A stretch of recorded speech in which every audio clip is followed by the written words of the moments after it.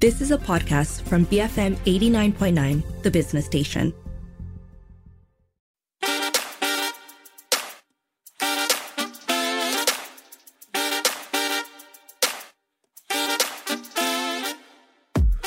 Good evening. This is the evening edition with Lynn and Sharad. Tonight, we're back with our second episode of Clean Cut, where we invite comedians to come to the station and perform a set. Just like last time, the idea here was to challenge them to perform without risking, well, our license, but also their reputation. This will be happening on the last week of every month, with the exception of today. So the idea here is that you'll be listening to a short interview followed by the set that they performed here at our own BFM offices. So here's comedian Kavin Jay, who spoke to our producer, Alia Zefri. So, first question, what does your brand of comedy involve and what makes you unique?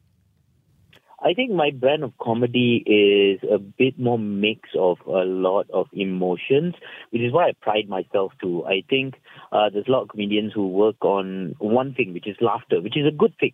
Don't get me wrong. I'm not saying that that's not a good thing to work on as a comedian.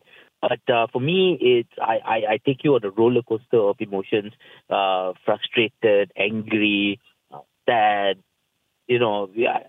hopefully it's a good thing for me to do that, because I like the fact that I bring you on an adventure with me. You're in the car with me while we take this adventure.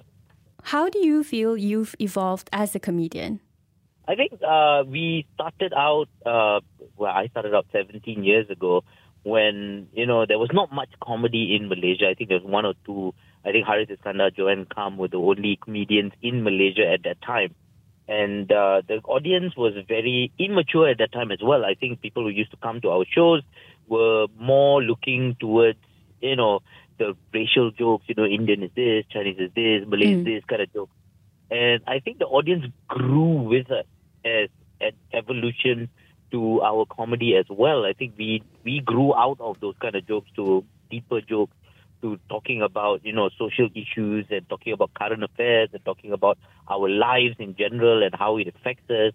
And I think the audience is, they evolved with us and they came with us through that journey. And, now they expect a bit more from us, not just the same old, Malay is this, Chinese is this, Indian is this. They don't like that jokes anymore. They want something more from you. And I think we all have, evolved to that stage, and I definitely have, evolved to, telling a bit more messagey in my jokes, I guess.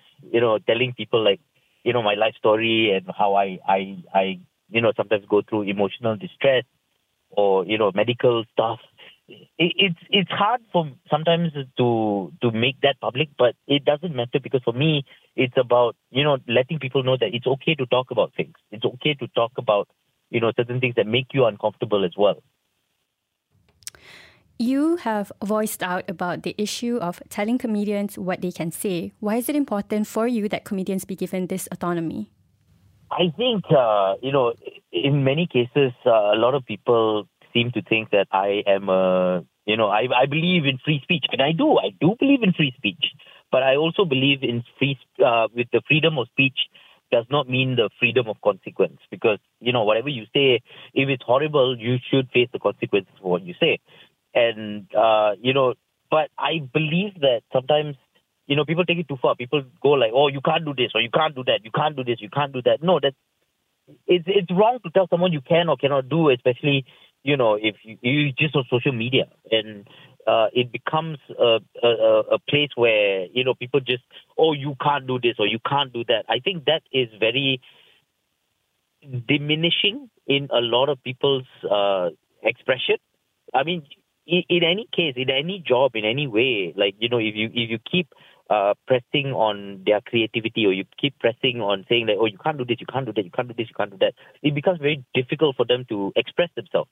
And in the comedy world as well, I think it comes to a point where, if you tell us we can't do it, then it becomes like, why can't we do it? I mean, there's a lot of people who can do a lot of things. And I'm not saying that, there are boundaries within every single one of us. And I think as long as we don't cross that boundaries in so many ways, it is okay for us to do it. Like, for instance, a lot of people say, "Oh, you can't joke about death, or you can't joke about, something that is really bad." Yes, you can. You can joke about it. The only thing is that you have to be really clever with it.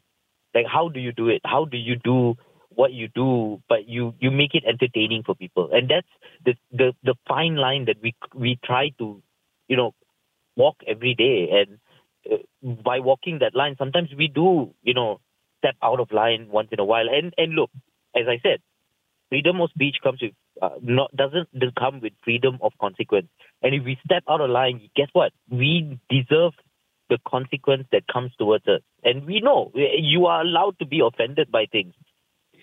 I believe that. I believe wholeheartedly that you should be offended by things. And if you hear something that offends you, be offended. By all means, be offended. And I'll fight for your right to be offended. But, however, make sure that you're offended for the right thing. You're not offended on behalf of someone else. Then it becomes, why are you offended? Why are you telling me not to do something when you are offended, but you are not affected by this? Or, I still feel like sometimes, on social media, it becomes a case of cancel culture becoming weaponized, right? When they, I believe in cancel culture. I believe that is very important. I believe that, if someone does something horrible, they should be canceled. But, however, if you're using it as a weapon just because you can, then it becomes, a misuse. If in any weapon, in any case, if you misuse a weapon, it's against the law, or, it's against societal norms. This is a weapon as well. And this, if you use as a weapon going like, oh, if you say this, I'm going to cancel you. That's wrong. That's not how it works. That's not how it's supposed to work. So let's go back to the idea of the notion of clean comedy. Do you think it's possible to entertain people with it? Is there a trick, and what is it? I think clean comedy is something. It's a form of comedy. A lot of people use it, and a lot of people, are very successful with clean comedy. And there's nothing wrong with clean comedy. Clean comedy, there are audiences that love clean comedy. They don't like, people swearing in their shows, or they don't like people doing, saying certain things, which is completely fine. That's your prerogative, and that's what you want to listen to. That's all completely fine. That's where you stand. But, however, it all depends on what is clean to you, right? For some people, clean means no swearing, right? For some people, clean means no swearing, and, certain topics are out of bounds. And then for some other people, clean comedy means my 3-year-old child can understand it and laugh as well. So it depends on where you stand in the clean comedy range, right? I believe that, every genre has its audience, and every level of cleanness has its audience as well. And if you sit in a certain way of cleanness, that's completely up to you. Or comedians, they can sit on any part of that thing. Like, I've done clean comedy as well. Like, I do corporate shows where I need to do clean comedy in a way. But is it really clean? I don't think so. I still, there's a line that I find, and I try not to step over it, but I play along that line. Like, I want to be as loud as possible without screaming, if you know what I mean. I'm trying to be along that line, but not quite. You cross it.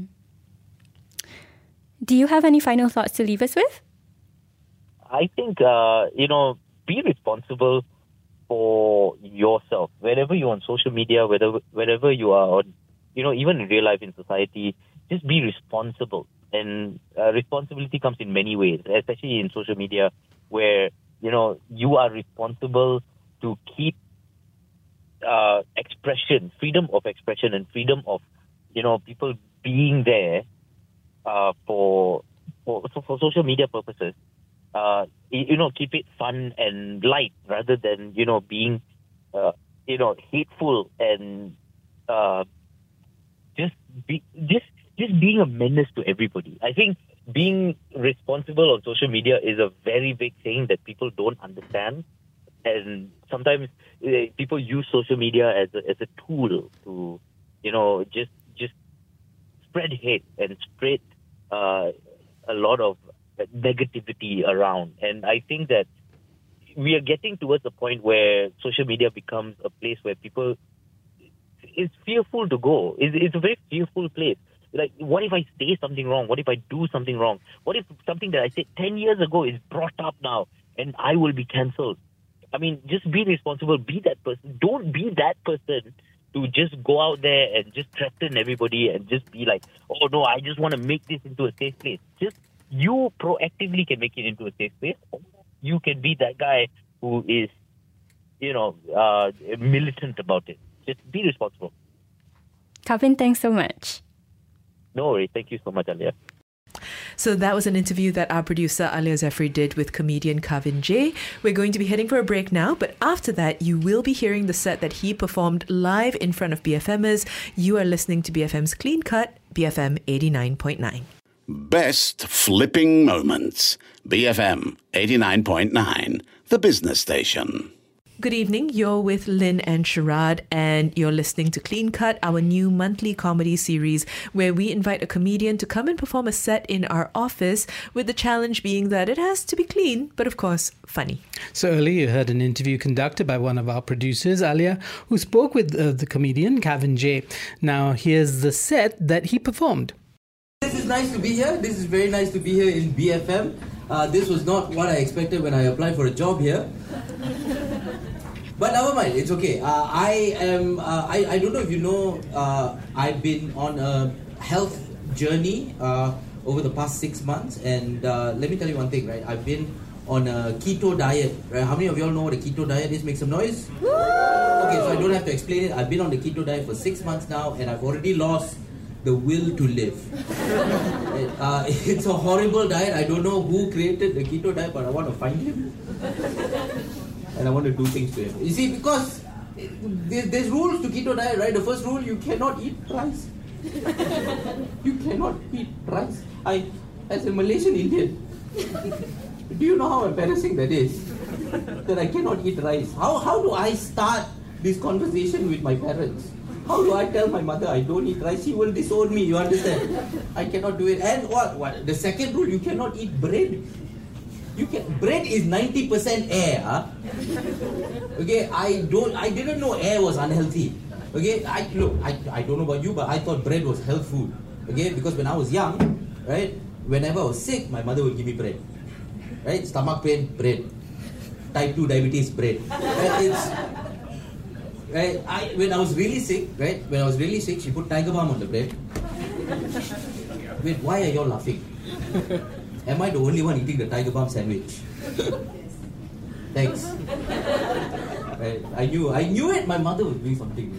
I knew it. But the thing is, Asian households will always have miracle cures, correct? Every household will have a miracle cure. Like, for some people it's Vicks, for some people it's tiger balm, for some people it's minyak cap kappa or axe oil, right? You remember that one? Yes, yeah. If you don't know what minyak cap kappa or axe oil is, it's what old people use like drugs. Right? You always see that. I don't know how you're going to put that up on air. Now, no, but the thing is, my aunt is one of the big proprietor of this whole thing, right? My aunt is a pharmacy, not a pharmacist. Alright, she's a pharmacist. She's a pharmacy, yes. See, what I mean is, in her handbag, there is more drugs than the average person in Brickfields. Okay, you can go up to her with any ailment that you have. You can go up to her, she'll have the medicine for you. You have headache, she will have the medicine. Well, yes, that's one, right? Or other things. She will have a range. Don't worry. It's like a bar. It's like a cocktail bar, right? If you have high blood pressure, she has the medicine. She doesn't have high blood pressure.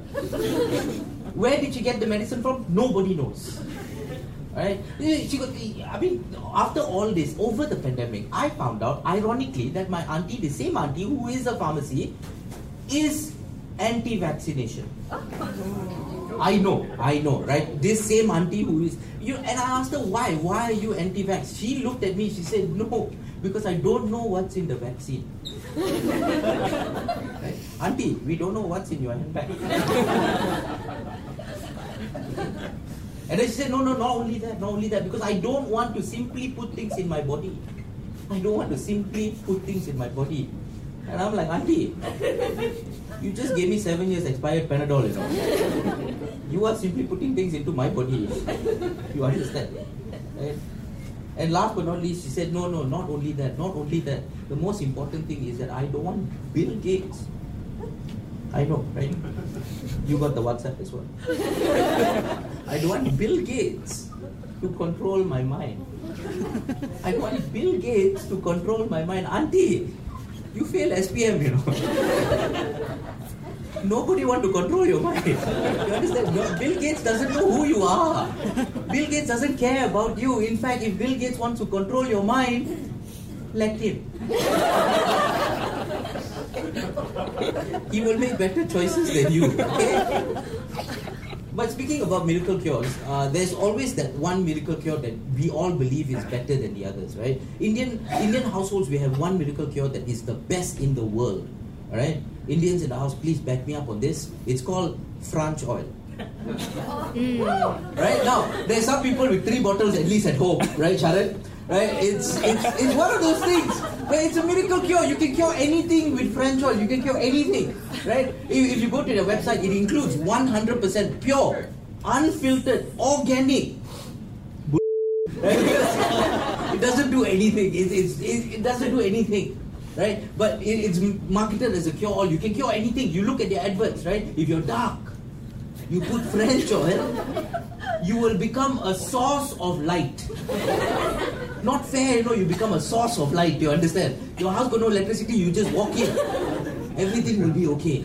Right? If you fall down, you break your arm, you put French oil, you grow another arm.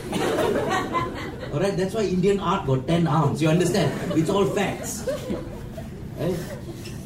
Like my uncle, he passed away last week, and it's very sad. We tried French oil.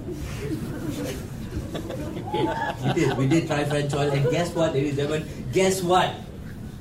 He died. It did not help.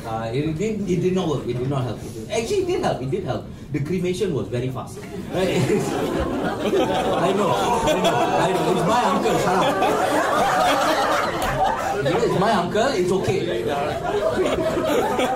Who would have thought you put oil in a fire, it goes out, right? Who would have thought? He went up like Christmas. It was great. It was like a show for everyone. Everyone was so happy. The kids were like, yay! Like, your uncle died, can you shut up? That is my time. Thank you.